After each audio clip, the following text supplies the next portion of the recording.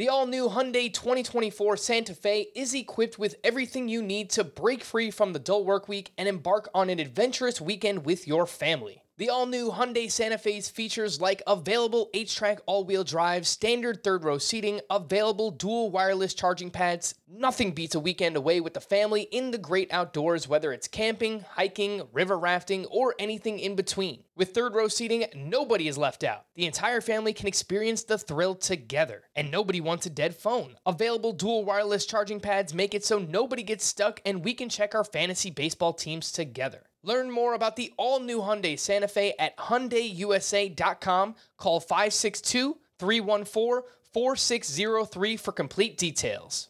Homes.com knows that when it comes to home shopping, it's never just about the house or condo. It's about the home. And what makes a home is more than just the house or property, it's the location and neighborhood. Homes.com offers in-depth neighborhood guides with detailed video overviews, comprehensive narratives, and unbiased information from a multitude of sources. You thought we'd go in-depth with player analysis on fantasy baseball today? You haven't seen anything yet. Each listing features comprehensive information about the neighborhood, complete with a video guide. If you have kids, it's also schools, nearby parks, and transportation options. When looking at local schools, they offer test scores, state rankings, and student-to-teacher ratio. They even have an agent directory with the sales history of each agent. That's why Homes.com goes above and beyond to bring home shoppers the in-depth information they need to find the right home. So when it comes to finding a home, not just a house, this is everything you need to know, all in one place. Homes.com. We've done your homework. Welcome to the Fantasy Baseball Today podcast from CBS Sports. And first pitch crushing! Deep left field! This is way back! Walk 'em off! Got a fantasy question? Email fantasybaseball@cbsi.com. Get ready to win your league. Where fantasy becomes reality. Now here's Frank, Scott, and Chris. In the words of the great Scott White, Vinny P, baby! Welcome in to Fantasy Baseball Today on Tuesday, August 16th. Frank Stampfl joined by Scott White. Today on the show, we had another gem by a Guardians pitcher, waiver wire adds and drops. What went wrong with these four hitters this season? Little group that I want to talk about. And Team Name Tuesday. Just got a few names there at the end. Scott, I don't know why or how, but apparently your voice has kind of turned into Dick Vitale's voice, and that's where we're at. Vinny P, baby! Yeah, I don't know who. I think you said it a little differently the first time, actually. So I don't know. You need to work on your impressions there, Frank. There can only be one, Scott. I'm not nearly as good as you when it comes to the impressions, and I will fully admit that. Anyway, let's get into today's action. Oh my goodness gracious! All right, Scotty, we will get to, look, Vinny Pasquantino homered again. He's awesome. We'll talk about him a little bit later on. Oh my goodness gracious for you, Scotty. Oh my goodness gracious is going to be Aaron Civale. Aaron Civale, the start of the early game, the first game of a doubleheader between the Guardians and the Tigers. And, it's worth pointing out what he did was against the Tigers. But even so, 6 innings, 3 hits allowed, 10 strikeouts for Aaron Civale, 18 swinging strikes on 82 pitches. I mean, he looks like a dominant pitcher, and this is not something we've seen much from Aaron Civale this year, even for most of last year. And it might be easy enough to leave it as that. Okay, just a weird start against a bad offense, whatever. But his best pitch is the curveball in terms of getting swinging strikes. It has a whiff rate of darn near 50%, really high. It's a little reminiscent of like David Peterson in that slider and the success he's had throwing it more. And that's what Aaron Civale did in this start with that curveball. He threw it 44% of the time. It was responsible for 11 of those 18 swinging strikes. Normally he throws it only 25% of the time. So he's a guy who's tinkered a lot in his fairly short major league career. Completely remade his delivery heading into last season, which may have been ill-advised, but nonetheless, he did it. And maybe he's tinkering again, and maybe his tinkering is going to be all for the better. I'm intrigued. I'm not saying Aaron Savale is, this current week is a 2-start week for him with 2 favorable matchups. So you kind of missed the boat to pick him up as a streaming option. But, there are probably worse pitcher pickups out there right now than him. I'm trying to think. Would I rather have him? No, I was thinking, would I rather have him than Drew Rasmussen? Because, I was kind of talking down Rasmussen's flirtation with a perfect game yesterday. Mm-hmm. I wouldn't rather have Savale than Rasmussen, but the two are closer than their roster rates would probably have you believe. I agree with that sentiment. I would still take Rasmussen over Savale, but for the reasons you mentioned, using that curveball and really leaning into it in this one, it has me very intrigued. And on the season, 5.63 ERA overall for Aaron Savale is obviously quite bad. It is what it is.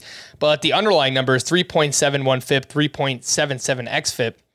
Those are really good. I mean, if he was pitching to those numbers, I'm sure the roster rate would be much higher than 49%. They're decent. I wouldn't say they're really good, but they're decent.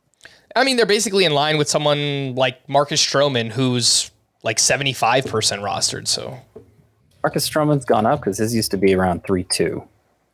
I think maybe his FIP is around there. His xFIP might be higher. Actually, I have him xFIP is 324 for Stroman, but you got to reverse. The FIP is high for Stroman. The xFIP is low because Stroman's known for being a ground ball pitcher, so you tend to get lower xFIPs with that. Mm-hmm. Let's take a look at the most dropped pitchers from the weekend and see if you would drop any of these for Aaron Savale. Braxton Garrett actually falls on this list, and I know you kind of expressed some skepticism on yesterday's podcast regarding him. Would you make that swap, Garrett for Savale? No, I wouldn't. And I know, my tone I'm taking with Savale is an optimistic tone. And yesterday I was taking a more pessimistic tone with Garrett. And that's, of course, why nuance and context and all of that matters. It's relative to what I perceive the perception of the pitcher is right now. And Savale, nobody cares about Savale, but maybe you should just a little bit. A lot of people care about Garrett, and you should continue to, even if there's reason for skepticism. I agree. I would take Garrett as well. Yusei Kikuchi, easy, right?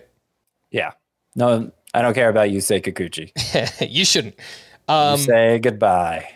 I say hello. Keegan Thompson. Don't care about Keegan, so I'd take Savale. I agree. Nick Lodolo. I feel like that one's a little bit closer. Yeah, it is closer. I'd still take Lodolo.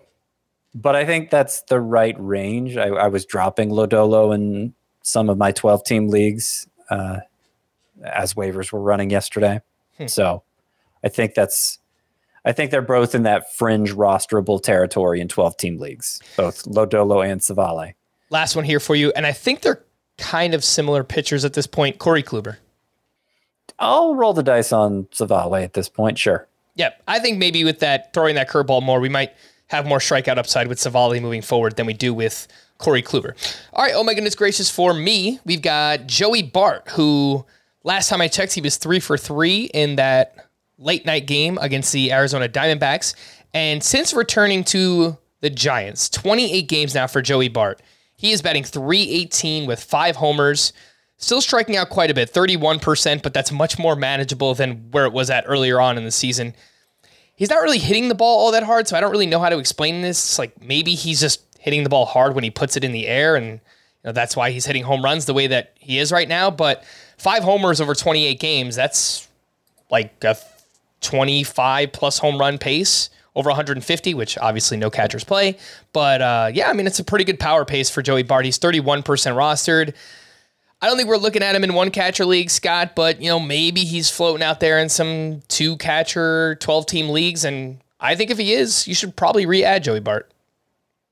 Yeah, he deserves to be a 2 catcher at this point. He does during that same stretch. You noted the good side. The bad side is the 30% strikeout rate since returning from the minors, which is still very high. The standard that a second catcher has to meet in fantasy is very low. So I'll give Joey Bart a pass for that high strikeout rate and just enjoy the power production that he's providing at the moment. But I bring it up more for like a dynasty context, because of course the past couple years Joey Bart has been thought to be one of the best young up and coming catcher assets, and I think he's still a long way from proving he's going to live up to that. Overall, kind of like neutral or maybe even a little bit down on Joey Bart from a dynasty league perspective, or where you at there? Well, I mean, higher than a month ago. Yeah. But I mean, the only place you could go is up, I guess, right? Yeah. I would still say, if we're talking purely dynasty catchers, Joey Bart probably wouldn't be in the top. I don't even know how to put a number on it, because like, what kind of dynasty asset is a Salvador Perez in his 30s? I don't. Yeah, it's hard to say, but I could probably come up with a dozen catchers younger than 27 that I'd rather have than Joey Bart in the dynasty league. I was just gonna say I wouldn't want him as anything more than a second catcher in dynasty right now. Like if I play in a one catcher league, I probably don't want Joey Bart as my starter in a format like that, or I just want someone better, a better catcher asset in that format, if that makes sense. You know, just not being in the top 12 ranked basically for Joey Bart, but he is playing well, so I wanted to give him a little bit of a shout out. Sure. Oh my goodness gracious, offense from Monday. A nice little outburst here from your Atlanta Braves, Scotty. 13 runs on 15 hits in a massive series, game one of this, I believe it's a 4-game series, right, against the New York Mets here. And yeah, I mean, up and down the lineup here. This lineup is so deep now. I mean, you've got Michael Harris hitting 9th, you have Vaughn Grissom hitting 8th, and obviously everything that's going on in the top and the middle parts of this Braves lineup. But Ronald Acuna, nice to see him back in the lineup, obviously here, 3 for 5 with 3 doubles, 2 runs, and 3 RBI. Dansby Swanson, 3 for 4 with 3 RBI and his 15th steal. William Contreras hit his 16th home run. Travis d'Arnaud hit his 12th. He was back in the lineup as well. So obviously getting both catchers in there. Eddie Rosario hit his 4th home run, unfortunately left with a hamstring injury. And even Vaughn Grissom went 2 for 3 with a walk and 2 runs scored. And he was the most added player on CBS this weekend, Scott. Now up to 70% rostered for Vaughn Grissom, which I think makes sense based on how much we've talked him up. Yeah, well, I mean, not even how much we've talked him up, just what he's done. He's scored at least 1 run in every game since being in the majors, which is, I think, a historic thing. I think this is now multiple hits in 4 of his first 6 games. There you go. So that too, and of course, a couple homers, stolen base. Look at the minor league production. It certainly backs up what he's doing. And you mentioned William Contreras in there. That's one of those catchers under 27 that I would consider, a better asset than Joey Bart, because like I feel like William Contreras has a very bright future, and it's going to be, he's already been useful this year. I mean, 16 home runs from a catcher, even if he's had to split time with Travis d'Arnaud. But I think the ceiling is very high for him. I think it might even be higher than his brother's. And his brother, of course, has been considered a top 5 catcher in fantasy for something like half a decade now. Let's move over to waiver wire pitchers. We mentioned Aaron Savali. I think he's probably the biggest standout of the day here on Monday. Rank these in shallower leagues, Scott. Alex Cobb had a strong start against the Diamondbacks. 6 innings, 1 run, 5 strikeouts in this one. Very quietly over his last 9 starts. I hadn't even realized. 3.05 ERA, 52 strikeouts, over 53 1/3 innings pitched, 60% ground ball rate, 10% swinging strike rate is not amazing, but hey, you will take those ratios and nearly a strikeout per inning every single time from Alex Cobb. Marcus Stroman, kind of a clunker here, some bad defense, 4 unearned runs. In the start, 0 earned runs. He goes 4 2/3, only has 4 strikeouts. The ERA remains 3.96 on the season for Marcus Stroman. And then Josiah Gray, back-to-back quality starts after a real rough stretch that he went through. It was like 5 or 6 starts where he was just giving up a ton of home runs. He was up against the Cubs, 6 innings, 3 runs, 10 strikeouts there for Josiah Gray. All 3 of these got right around 75-ish% rostered. How do you rank Cobb, Stroman, and Gray? I would go I mean, it's pretty close. I wouldn't quibble too much about the order if you wanted to argue with me. But I would go Josiah Gray first, then Alex Cobb, then Marcus Stroman. Yeah, I'm not even sure how I want to rank those last two. I mean, so that stat you gave for Cobb, his last, 9 starts? Yep. Okay, so that's all since returning from his IL stint. And yeah, I mean, that 3.06 ERA during that stretch is pretty much right in line with his, or close enough to in line with his season-long xFIP of 283 that we had been saying. Remember early on, Alex Cobb was struggling. It's like, oh, look at the underlying stats. He's, better days are ahead for Alex Cobb. And it looks like quietly they've been happening, those better days. And of course, the Giants offer a better supporting cast than the Cubs do for Marcus Stroman. I did just mention Marcus Stroman's xFIP is really good too. But yeah, I think I'd rather have Cobb at this point. It's a close call. I think they probably all deserve to be rostered in 12-team leagues. They deserve to be rostered more than somebody like Aaron Savale. Mm-hmm. Josiah Gray, who I ranked first, is the most combustible of the three. Even in this game, he allowed 2 home runs. He seems to do better at preventing the home runs in those starts where he throws his fastball less. This wasn't one of those starts. So he hasn't come around to that idea, at least not consistently. And so I think he's going to continue to be pretty vulnerable because of that. But the strikeout potential is really useful. And often enough, he can work around the home runs well enough that it still makes for a positive outcome. Yeah, it was interesting that you put Josiah Gray first on this list, because if I'm ranking him, I think he's quite easily the third best pitcher on this list, at least for this season, because the home runs are just crazy with Josiah Gray. 31 homers now over 22 starts. And I agree. I mean, I think on any given day, he probably has the most upside, but he also has the most downside. Right. So, yeah. I mean, he has a 4.79 ERA. So yeah. So it's hard to argue with that. So it kind of depends what you're looking for, I guess. Yeah. If it's just kind of stability, I think I'd probably go with Cobb or Stroman, with Cobb being at the top of the list. In deeper leagues, James Caprillion has now allowed 3 earned runs or fewer in 10 straight starts, and he was at the Rangers, 5 1/3, 2 runs allowed, 5 strikeouts. I was trying to figure out, what is James Caprillion doing this year where he's getting these results? Maybe it's just pitching in Oakland. I will pull up the home road splits and see what they look like, but fastball velocity is up about a tick this year for Caprillion. His slider has been a really strong pitch for him, but this 10-start stretch got 2.83 ERA, well below a strikeout per inning, nearly 4 walks per 9, less than 10% swinging strike rate. It's just James Caprilion's kind of a weird pitcher to figure out. And then Glenn Otto is kind of in the same conversation because he throws 6 innings of 1-run ball, 6 walks to 1 strikeout against the Oakland A's. Just 5 swinging strikes in this one. 3 straight starts allowing 2 earned runs or fewer. That's fine, but the overall numbers still look pretty bad for Glenn Otto. So what do you think of these two, James Caprillion and Glenn Otto? I don't think much. I mean, you could stream them with the right matchups. I think they're at least in that discussion. And I think I have had Caprillion as one of my 10 sleeper pitchers going into a week before because he was facing the Angels or whatever. But, just from a pure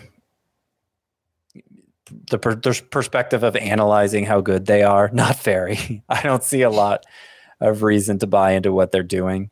And even in Caprillion's case, I mean, you mentioned 10 straight with 3 earned runs or fewer, where only 3 of those 10 have been 6 innings or more. So really short starts without much help in strikeouts. And you're just counting on that big ERA to xFIP disparity, or whatever ERA estimator you want to use, xERA, FIP. They're all bad. They're all Caprillion's xFIP now is 5.13. It's hard to have an xFIP that bad because that's a stat that kind of pulls everyone to the center. You see less range in pitchers' xFIPs than you do their actual ERAs. And so to have one over 5, that's hard to do. And that would make me nervous about counting on Caprillion as more than a 1-week streamer type. The home road splits for James Kaprielian, 4.70 ERA at home at Oakland Coliseum and 4.08 on the road. So I don't really know. I don't know how he's doing it, but he is doing it. He's doing something. So again, I agree. I think these guys are streamers, but not overly excited about either one. Some waiver wire hitters from Monday. I do have two middle infielders here, Scott. John Birdie, again, if you need steals, he goes out, does it again here. 2 for 4 with his 29th steal of the season. He's 54% rostered, second, third, shortstop, and outfield eligibility. That is John Birdie. 54% on CBS probably covers all of our category leagues or close to it, so I don't know that he needs to be rostered in points leagues. And then the other one is Bryson Stott, who went 3 for 5 with his 6th home run. He's led off the past couple of games with Kyle Schwarber banged up, and over Stott's last 28 games, he's hitting .314 with 3 homers, 3 steals, 11% strikeout rate. He's making a ton of contact, and he's hitting the ball pretty hard. 90.4 mile per hour average exit velocity for a middle infielder. That's pretty impressive. So he's 34% rostered, Scott. Anything you'd like to add on those two, Birdie and Stott? No, I mean, I think you pretty much covered it already. Stott, I don't know that I'm particularly motivated to pick him up, get him active in my lineup, anything like that. It is an encouraging trend for a guy we thought had upside coming into the year, a guy who was a consensus top 100 prospect entering the year and just wasn't doing anything worthwhile for the first, 3.5 months or so. And so to see him come around and start to make an impact is encouraging, I think, especially from like a dynasty standpoint. But I'm not ready to get Stott in my lineup if I can help it, unless I'm desperate and have a middle infield spot to fill, and that's the best I could do off the waiver wire. Who would you rather add as a middle infielder, Bryson Stott or Luis Rengifo, who hit his 8th home run of the season here on Monday? Yeah, so I don't really understand how Rengifo's being productive, but he's been even more productive than Stott. So I'd probably turn to him if I had to. By the way, the home run, if you haven't seen it, please go watch it. Like anywhere on Twitter, highlights, whatever it might be. Julio Rodriguez is camped under the fly ball here on the warning track right next to the wall in, I don't even know what they call their stadium. Angels Stadium we'll go with. And he's ready to catch it. Mitch Haniger just comes, slams right into him. And Julio Rodriguez, the ball pops out of his glove and it hits off the wall right above the yellow line there in Anaheim. So it wasn't ruled a home run at first. They had to do a replay, but it's just like one of the weirdest, unconventional home runs that you will see. Good for you, Rengifo, but it was very illegitimate. And it is Angel Stadium. Oh, nice. Look at that. Of course I know my ballpark, Scott. That's part of the job, obviously, right? I guess. The names change so often. I used to know them like the back of my hand. Legitimately. Every ballpark. Now you're right. They changed so much. It's like even yesterday. Yeah, what is Miller Park? American Family Field, I think now. Okay. Yeah. That sounds right. The White Sox, for the longest time, they were, what was it, U.S. Cellular? Yeah, U.S. Cellular. I don't think that they're that anymore. Yeah. No, and there was Safeco, and I think that became T-Mobile Park, and yeah, I don't know who can keep up. Kerry Carpenter went 3 for 4 with a double and his first career home run. Not playing every day yet, Scott. Obviously, big power potential here. We spoke about him last week getting called up by the Tigers. Are you doing anything with Kerry Carpenter yet, or are you just kind of wait and see for now? Well, I mean, this was the first game where he did anything. Fair. And he hasn't been starting every game. I assume he's been sitting against lefties primarily. That's when he's been out. I actually looked into this. Both games that he sat were against right-handed pitchers. Yeah. So look at that. Yeah. So, yeah, I mean, glad to see that he is capable of doing something at the major league level, but I need to see more of it, I think, before I act on it, except in the deepest of leagues. All right. That is Kerry Carpenter. Vinny Pasquantino, we mentioned at the top, he did hit another home run. He now has 5 homers in his last 6 games. The people are listening, Scott. The roster rate is climbing. He's now up to 74% rostered, so he's getting closer to that cutoff where, all right, we probably don't need to talk about him as a waiver wire pickup anymore, but he's doing big things. Vinny P, baby. He's doing it. Just as you predicted on Monday, the pitcher's duel of the night was Johnny Cueto and Jose Urquidy. What's going on, man? Johnny Cueto at the Astros. He gives up 2 runs in the first inning. I'm thinking to myself, all right, this is the regression game. Everything is about to crumble here for Johnny Cueto. And then he goes 8 innings, 6 hits, 2 runs allowed, 1 walk, 3 strikeouts. Just the most Johnny Cueto line that you could have. He has gone 6+ innings in 15 of 16 starts now. His ERA is down to 2.78. He's 74% rostered. And then Jose Urquidy bounces back in a big way. 7 2/3, 1 run allowed, 4 strikeouts against the White Sox. And his ERA is now down to 3.69 for the season. It's been a good year for Jose Urquidy. Cannot take anything away from him. Scott, Johnny Cueto, I guess, could be in that same conversation as Stroman and Alex Cobb earlier. What do you think about that? Is he at the back of that group? Yeah, he's at the back. I don't see the skill level and the underlying stats there for Cueto like I do for those other guys. And I could cite the xFIP again and how it's not very good for him. But he is Johnny Cueto. He's had a very long, successful major league career. And seems to be getting by on veteran guile, sort of like we've seen from Adam Wainwright the past couple years. It just seems like he's figured out how to make his reduced stuff work still. And while I maintain a healthy skepticism of his performance, I'm a little more open to the idea of just rostering him and starting him whenever it makes sense to start him and not worrying about it so much. I think that's where I am with Cueto. It's not a high priority for me, but CRA is down to 278 for the year in 17 appearances, 16 starts. So yeah, that's where we are. The dude just has a rubber arm too. Like, he throws so many innings. So if you play in a points league or any type of category league that includes quality starts, I think Johnny Cueto has to be rostered in all of those leagues. So shout out to him. He's getting it done. Now for the actual main pitcher's duel of the night. Luis Castillo at the Angels. He goes 6 innings, 2 runs, 9 strikeouts, adds 16 more swinging strikes. And over his last 8 starts, he's got a 1.83 ERA, 65 strikeouts over 54 2/3 with a 13.6% swinging strike rate. And then Shohei Ohtani on the other side of that game. He goes 6 innings, 2 runs, 8 strikeouts with 13 swinging strikes. He's throwing his slider more this year. It's become his main pitch, and it is a great one. 169 batting average against, 43.7% whiff rate over his last 11 starts. This is Shohei Ohtani. 1.82 ERA, 100 strikeouts over 69 2/3 with a near 17% swinging strike rate. It is just ridiculous, Scott. Castillo, Ohtani, what do you think? I think they're good. I have moved Castillo into my top 15 pitchers rest of season. And this is probably the best version we've ever seen.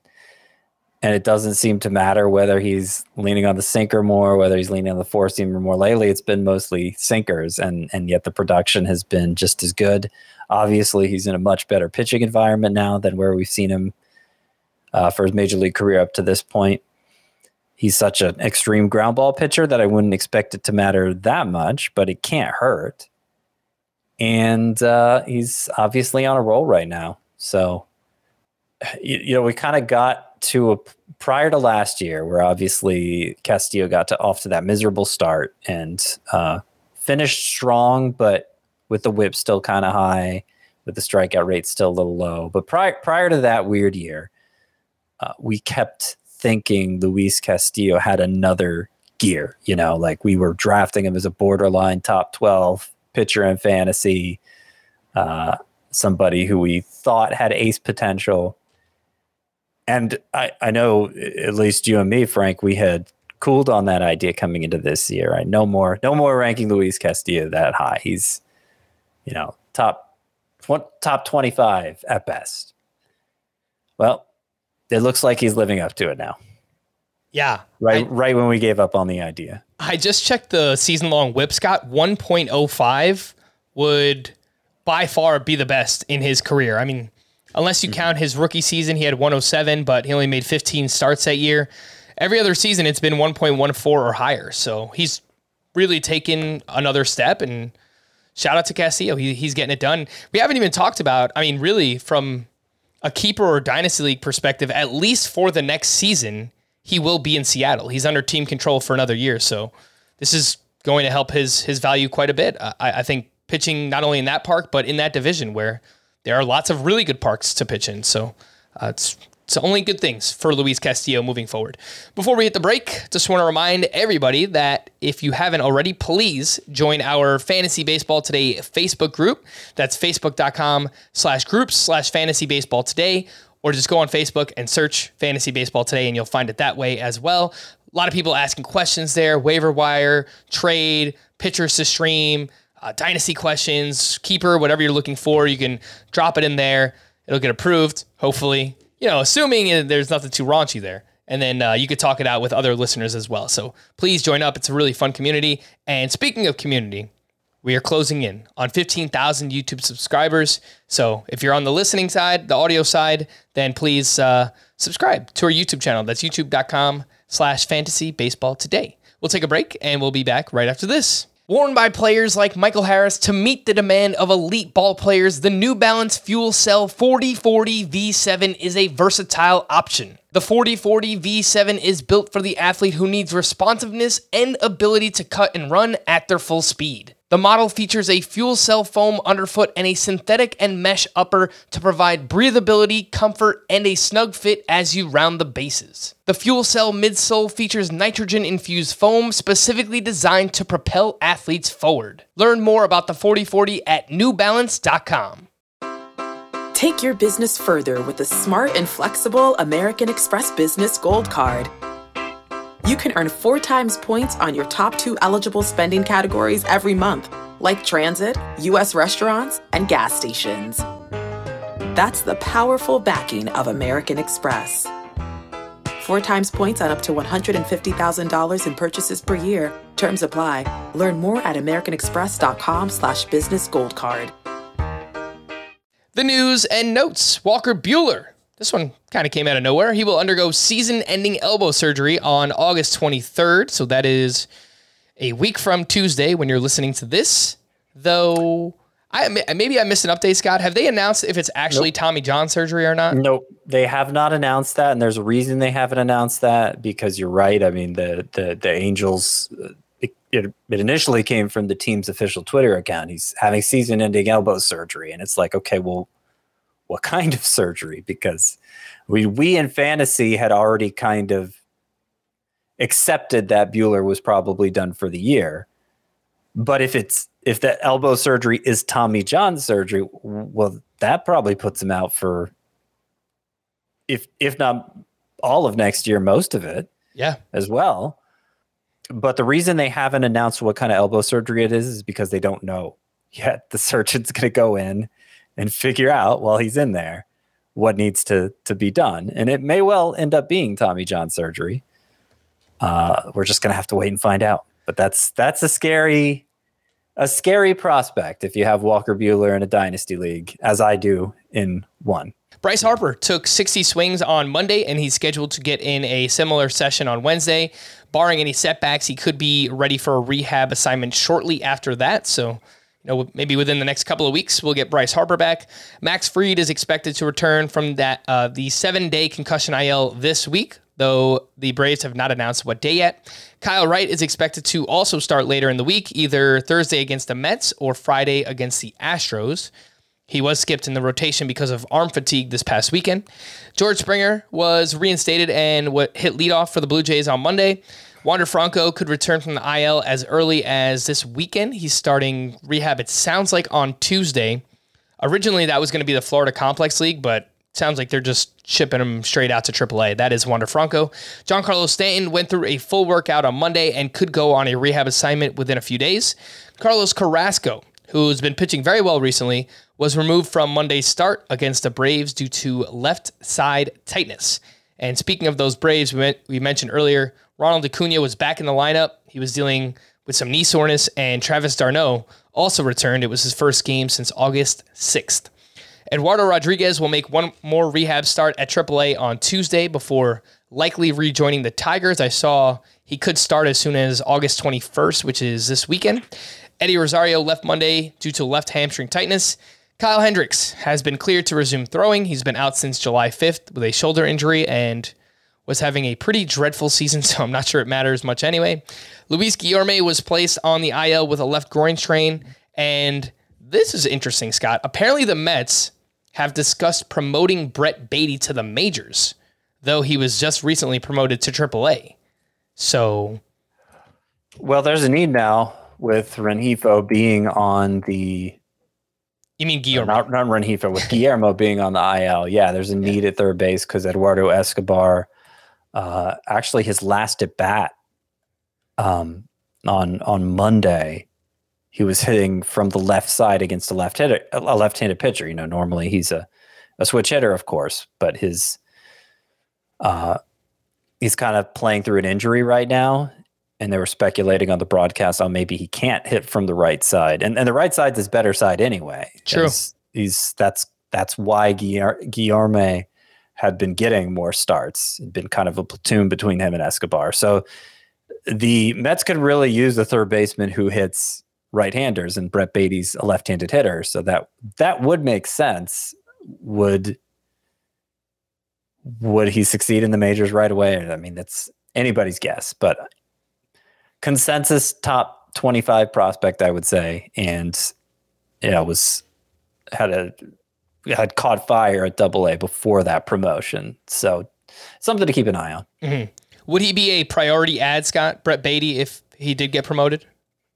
It depends how much you need a third baseman. It's a position of need. Yeah. So I'm sure there's probably somebody in your league who would want to take that chance on him.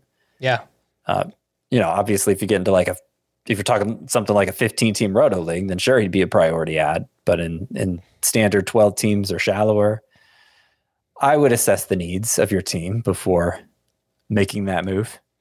We had a bunch of names out of action on Monday. Luis Robert with a sprained left wrist, Kyle Schwarber with that calf, DJ LeMahieu with inflammation in his toe, Ketel Marte with a hamstring injury, Jeremy Pena with neck stiffness, Jonathan India was originally in the lineup, and then he was scratched with a lower leg injury, and Ramon Laureano was out with side soreness.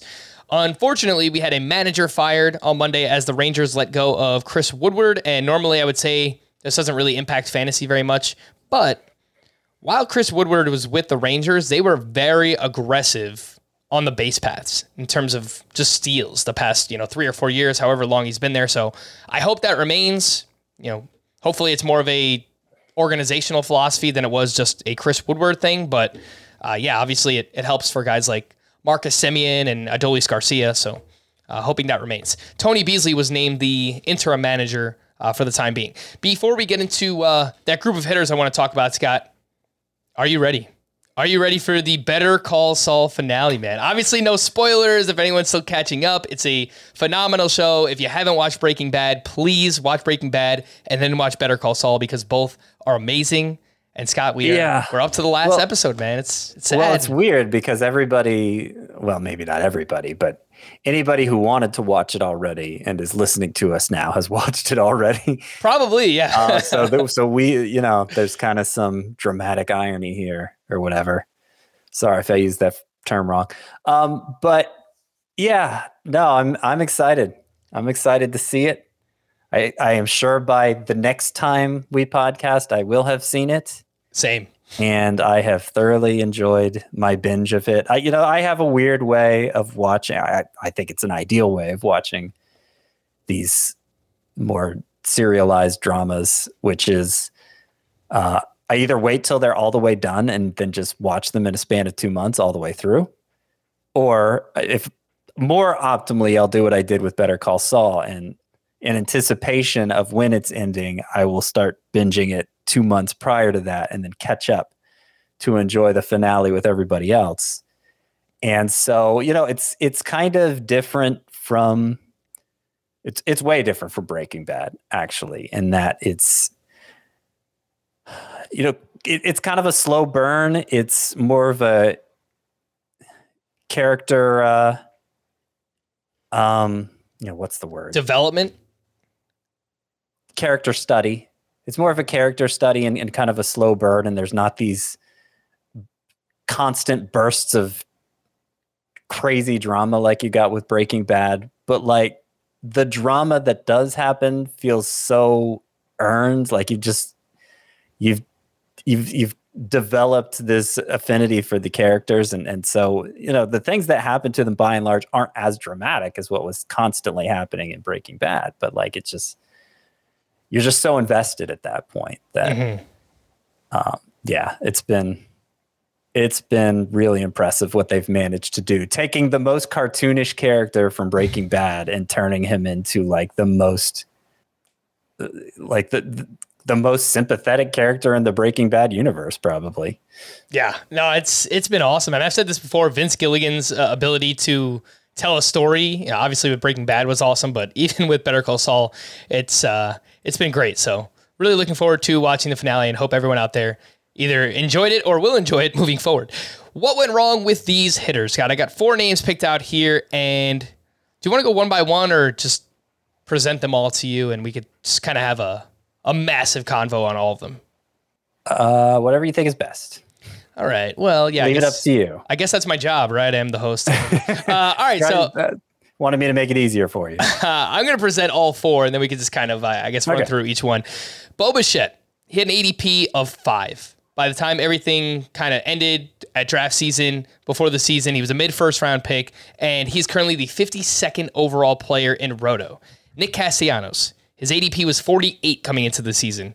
He is the 151st overall player, and of course, I tweeted on Monday that, he has 7 steals, which is kind of interesting, and then everyone was just like, but he stinks. Yeah, who cares? So yeah, I mean, technically you're not wrong. The other one, Tyler O'Neill, had an ADP of 60 coming into the year. He is 260th. He's kind of dealt with injuries on and off, but even when he's played, he really has not been very good. And then Jesse Winker, ironically enough, did hit a home run here on Monday night, but his ADP was right around 107, and he is the 311th player overall in Roto at this point, Scott. So I got a few big names here: Bo Bichette, Nick Castellanos, Tyler O'Neill, Jesse Winker. What went wrong for some of these guys? What are you thinking at this point? I mean, we've only got a month and a half left, but yeah, they were big picks. They were. So Bo Bichette, this is something that happens a lot of times.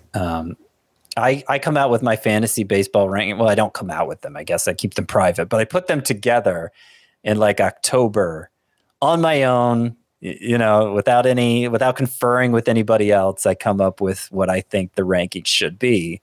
And then of course, in the weeks and months that follow, you start to, you mock draft with people in the industry. You start to get a sense of where players should go. And Bo Bichette was one of those players, my initial rankings versus where everybody else was taking him. I was initially much lower on him, like late round 2 as opposed to mid round 1 on Bo Bichette. And sometimes I stick to my guns when that happens. Sometimes I feel compelled to go with the crowd. And I wish I had stuck to my guns with Bo Bichette, because I feel like what's happened to him this year was what I worried about happening to him this year. The fact that for a first round caliber hitter, the on-base skills, the OPS, they were low. I mean, the home runs were there, but the OPS itself did not look like a first round caliber OPS. And of course he had a lot of stolen bases, but that's not, his sprint speed isn't especially high. And for middle of the order hitters like him, unless they have a long standing track record of stealing bases year after year, that's you just can't count on that. you can't count on that being a permanent part of their profile. So Bo Bichette has largely stopped running, and he's no longer giving us his best case outcome as a hitter. And we see it's a steep drop here to mediocrity, or I'm sorry, a small drop to mediocrity, considering that his on-base skills are so lacking. So that's what I think has happened to Bo Bichette. I do think there's bounce back potential next year, but I think what we saw from him in 2021 is closer to his best case scenario than his midpoint scenario. Mm-hmm. So, Nick Castellanos, I had him as a bust. On my bust 1.0, Nick Castellanos was on it. That changed when he signed with the Phillies. I thought he would get the same or similar park boost there that he was getting in Cincinnati. Cincinnati is probably the best park for home runs, but Philadelphia is good too. And it just hasn't happened. I mean, I don't know how much the park change is to blame for it. But I will say that Castellanos, like Bo Bichette, has never been that good at getting on base, absent batting average, And so I think there may be something in common there. When those players have down years, it hurts all the more because there's just fewer ways they can make up for it because they're just not getting on base enough. So that's part of it. You want me to keep going, or you want to chime in with something? It seemed like you were about to say something with Bichette. I was going to mention with Bichette, it reminds me a lot of Francisco Lindor. Even when he was at his prime, he was a very low OPS. It was like mid 850s for someone you were drafting in the first round, which just comparatively to the other bats that you normally select in the first round, like those hitters are much better. So what has gone wrong with Bichette this year is kind of a little bit of, I think what went wrong with Francisco Lindor when he started to fall off, and obviously he's had a very big bounce back season this year. The one thing that stood out to me... Bounce back month, too, after I was kind of writing him off last month. Bo Bichette against lefties this year, Scott. I don't know why this is happening, but last year he hit 340 with a 950 OPS against lefties. This season, 197 with a 604 OPS against lefties. I haven't seen an explanation for it, but obviously that is a huge disparity, and could explain, quite frankly, it could explain the difference in batting average between last year and this year for Bo Bichette. And then with Castellanos, I know Chris has pointed out that he thinks in this environment, hitters who are more like gap to gap, they're losing out on power the most. It was like Nick Castellanos is someone he pointed out, even Freddie Freeman, while Freddie Freeman's still very productive because of his batting average, and he already has 10 steals. The power is down for Freeman, and I think there's something to that in this environment, being more of like a gap-to-gap doubles power hitter, more so than just a pure slugger. Same thing kind of going on with Castellanos this year. And frankly, his quality of contact is just bad. Like, that's 24th percentile average exit velocity. That's for terrible. Nick Castellanos. Yeah, I mean, that's compared to... what was it? Last year it was 61st percentile. In 2020 it was 82nd percentile. Steep drop there for him. I mean, he's never been like an elite exit velocity guy, but this has been like, I don't care where you're playing. If your quality of contact is that poor, particularly with this new ball, and particularly if you're not somebody who pulls the ball a lot, then it's not going to add up to much power production. That's for sure. So I don't know how much of that is like true regression. Like, Castellanos is only 30. His skills shouldn't be declining like this, but yeah, it's weird. I think he's a pretty good bounce back candidate for next year, but obviously you shouldn't have to pay that much for him. Mm-hmm. And I think it's kind of a good segue into these other two players, Tyler O'Neill and Jesse Winker, because really with these and Castellanos, they've just kind of gotten worse this year. As I mentioned, just not hitting the ball nearly as hard as they have in the past. And with Jesse Winker, I mean, once he was traded to Seattle, I think, even before then, we were kind of skeptical of him. But once that happened, it's a huge negative shift in terms of park factors, going from Great American Ballpark to T-Mobile. And oddly enough, like, Winker has been really good against lefties this year. and terrible against righties. I don't know why. I don't know if there's any reason for that or explanation, but just kind of a weird thing that I noted. So specifically with Castellanos, O'Neill, and Winker, Scott, I mean, they have just kind of regressed as players this year, which sometimes is going to happen, and we just won't see it coming. Yeah, I mean, there would have been an easy case to make.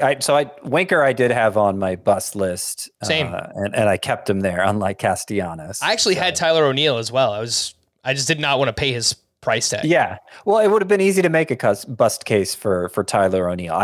I thought the price tag justified the risk. It was a bit, what was it, like 7th round or something like that? 60th overall, so like a 5-6 turn, something like that. Yeah, that is a little steep. Maybe I should have had O'Neill as a bust. But the main reason you would have had him as a bust is because he struck out 31.3% at the time last year. And it's hard to succeed when you're striking out that much. You need to make consistently elite quality of contact. And Tyler O'Neill managed to last year, 94th percentile average exit velocity. But this year it's only been 59th percentile average exit velocity. And I have to say, I wasn't anticipating that. I thought, the guy looks like Popeye with those biceps. Like he's just so strong. I thought he was going to continue to barrel everything up. And, he hasn't been bad in that regard. It hasn't been like Nick Castellanos, but with that high strikeout rate, I think he's lost enough that it's hard for him to be productive. Let's wrap up with the rest of Monday's action and a few pitching leftovers. Sandy Alcantara gets back on track with a scoreless outing against the Padres. He goes 7 shutout with 7 strikeouts in this one. Garrett Cole delivers back-to-back quality starts since getting rocked by the Mariners. He goes 6 innings of 1-run ball, 6 strikeouts, and the run that he allowed was it was a triple that actually should have been a just fly ball out for Aaron Hicks, but he turned 3 different ways. He lost the ball, and then that player wound up scoring on, I think it was like a single the next at bat, but not really Garrett Cole's fault. Spencer Strider rebounded with a solid outing against the Mets. 5 innings, 1 run, 4 strikeouts there. And Julio Urias has now allowed 2 earned runs or fewer in 6 straight starts. And his velocity way up in the start. I thought that was interesting. His fastball velo up 1.3 miles per hour compared to season's average. His curve up 2.1 miles per hour. His velocity was actually better in the start than it was last season. So if this is a sign of things to come for Urias, he's been pitching well regardless, but maybe he'll be even better over the final couple of months. Anything on these 4, Scott? Not really. Not really. They just continue to do good things. I mean, Spencer Strider wasn't getting whiffs or strikeouts like we're used to seeing, but velocity, spin rate, they all seemed fine. So I don't think there's anything to take away from that. Okay. 3 other names here that are, I don't know, just kind of interesting to evaluate right now. Joe Musgrove, a bit too hittable at the Marlins, which you just wouldn't expect because it's the Marlins lineup, but he goes 6 innings. He gives up 3 runs on 8 hits with 5 strikeouts, and over Musgrove's last 6 starts, he has a 5.56 ERA. The BABIP is way up. The strand rate is down. It seems a little bit fluky right now because everything else, all the underlying numbers look pretty good for Joe Musgrove during this stretch. Joe Ryan bounces back with a solid start, 5 1/3, 2 runs, 6 strikeouts against the Royals. And then Freddie Peralta, not great against the Dodgers. It's the Dodgers. 4 innings, 1 run, 4 walks at 3 strikeouts. But I thought it was positive, Scott, to see Freddie Peralta got up to 92 pitches in this start. So anything on these 3, Musgrove, Ryan, and Peralta? Yeah, Freddie Peralta needs to throw more strikes. And that was true even before he was sidelined by injury. He just doesn't seem quite as sharp as he did last year. But the stuff is still great. And I'd still bet on him moving forward. But I would like to see him throw more strikes, start to go deeper into games a little bit. Joe Ryan, I think, is going to remain perplexing for a while. Agreed. He was a very difficult pitcher to evaluate in the minors because the numbers were ridiculous, but he was another one of those known minor leaguers who wasn't an especially highly regarded prospect just because it's such an odd way that he succeeds. And was it just a gimmick? Will it catch up to him at the major league level? It kind of reminds me of like Mike Fiers, who was also dominant in the minor leagues and started out really well in the majors and then kind of became ordinary for the majority of his career. And maybe it'll play out similarly for Joe Ryan. I'm not willing to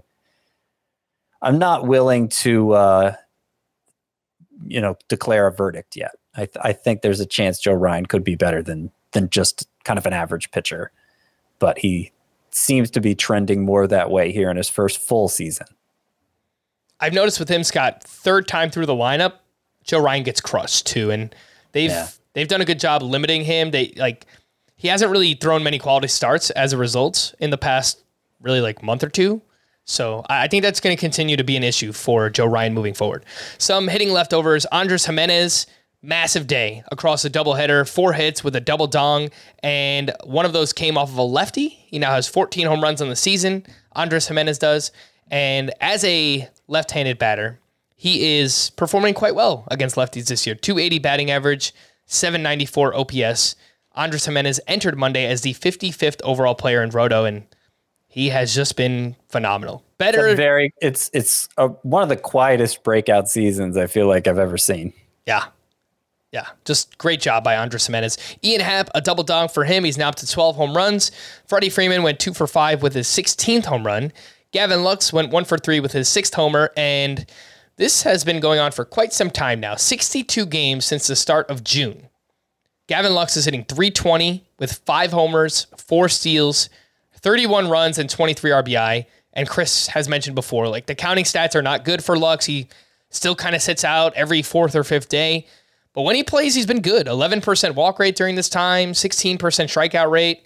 You know, it's not overwhelming, Scott. It's like a 12 homer, 10 steal pace, but right, he's performing well against lefties this year, and he's hitting for a really good batting average. So at least from a points league perspective, he's been a pretty good player. Yeah, it's been a positive year for his just development as a player. I think it's not the kind of production that lends itself well to fantasy. So you're right. It's probably a better real life profile than fantasy profile. Right. That's what I'm saying. Yeah. And so I don't know where that puts him for like next year. Probably still like a late rounder in a 12-team league. Yeah. But it's encouraging to see for a player who, I mean, coming into this year, I was kind of concerned Lux might never amount to anything. Yeah. No, I had similar concerns, and he's definitely shut me up, and he's performed well. So shout out to Gavin Lux. Christian Walker, I just want to mention, he went 1 for 1. That one hit being his 28th home run. He added 3 walks in that game against the Giants, and some positive regression in the batting average department finally for Christian Walker. He's got the batting average up to 220, which doesn't sound good, but I think about a month ago that was 196 or something. So Christian Walker slowly climbing with the batting average. The call to the bullpen, and for the Guardians, game 1 of that doubleheader, Emmanuel Clase picked up his 27th save. For the Phillies, David Robertson pitched in the 8th. Sir Anthony Dominguez pitched in the 9th, and he picked up his 9th save. They've had 5 saves since Robertson came over. Dominguez has 3. Robertson has 2. I will mention one of those Robertson saves came in extra innings, so I think it's kind of like a 60 or 70% in favor of Sir Anthony Dominguez. I might go stronger than that. So it's been 3 of 4 for Dominguez. You mentioned the one for Robertson came in the 10th, and that was with Dominguez working the 9th, as a closer would typically do in a tie game. And, you know, Robertson has, I don't know if he's set up for Dominguez for all 3 of those saves, but at least a couple of them. So, yeah, I think Sir Anthony Dominguez is the preferred choice here. I'm not saying you should dump Robertson in leagues where saves are scarce, but I think it's mainly going to be Dominguez moving forward.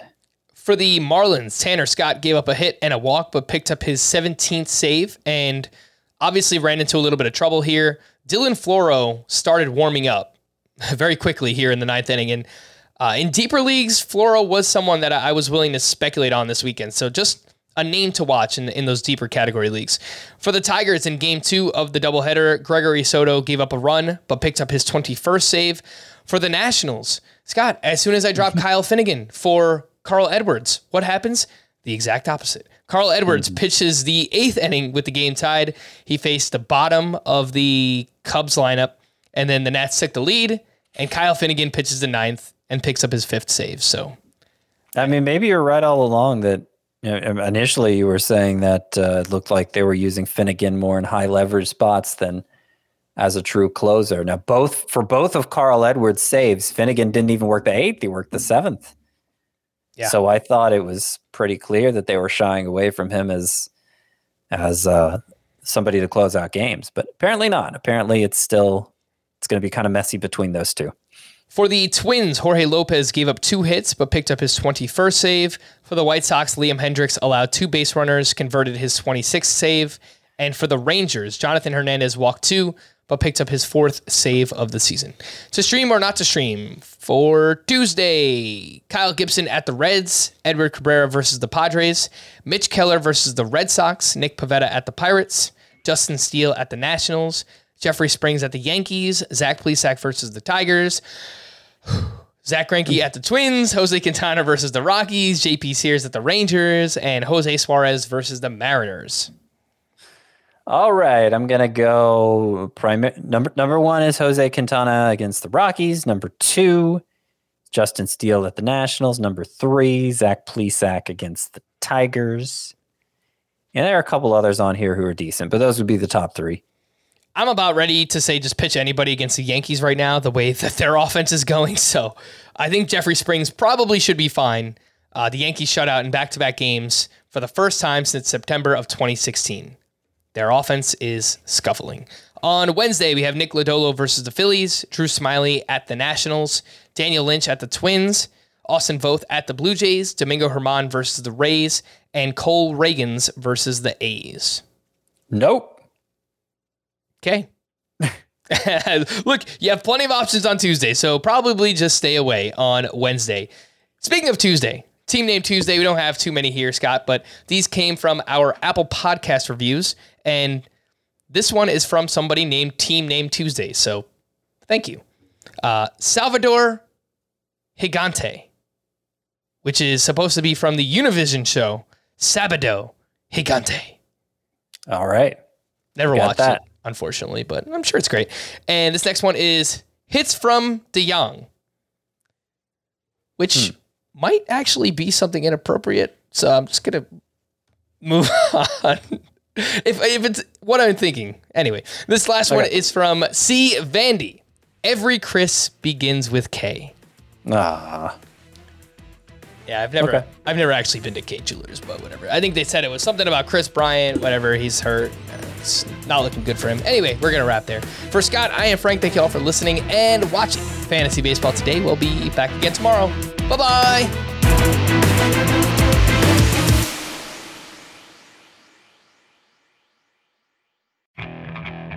Okay, picture this. It's Friday afternoon when a thought hits you. I can waste another weekend doing the same old whatever, or I can conquer it. I can hop into my all-new Hyundai Santa Fe and hit the road. Any road. The steeper, the better. Because my all-new Santa Fe is available with H-Track all-wheel drive, so I can hit the trail without a worry in the world. Heck, with 3 rows and best-in-class rear cargo space, I can pack the whole family in with all our gear.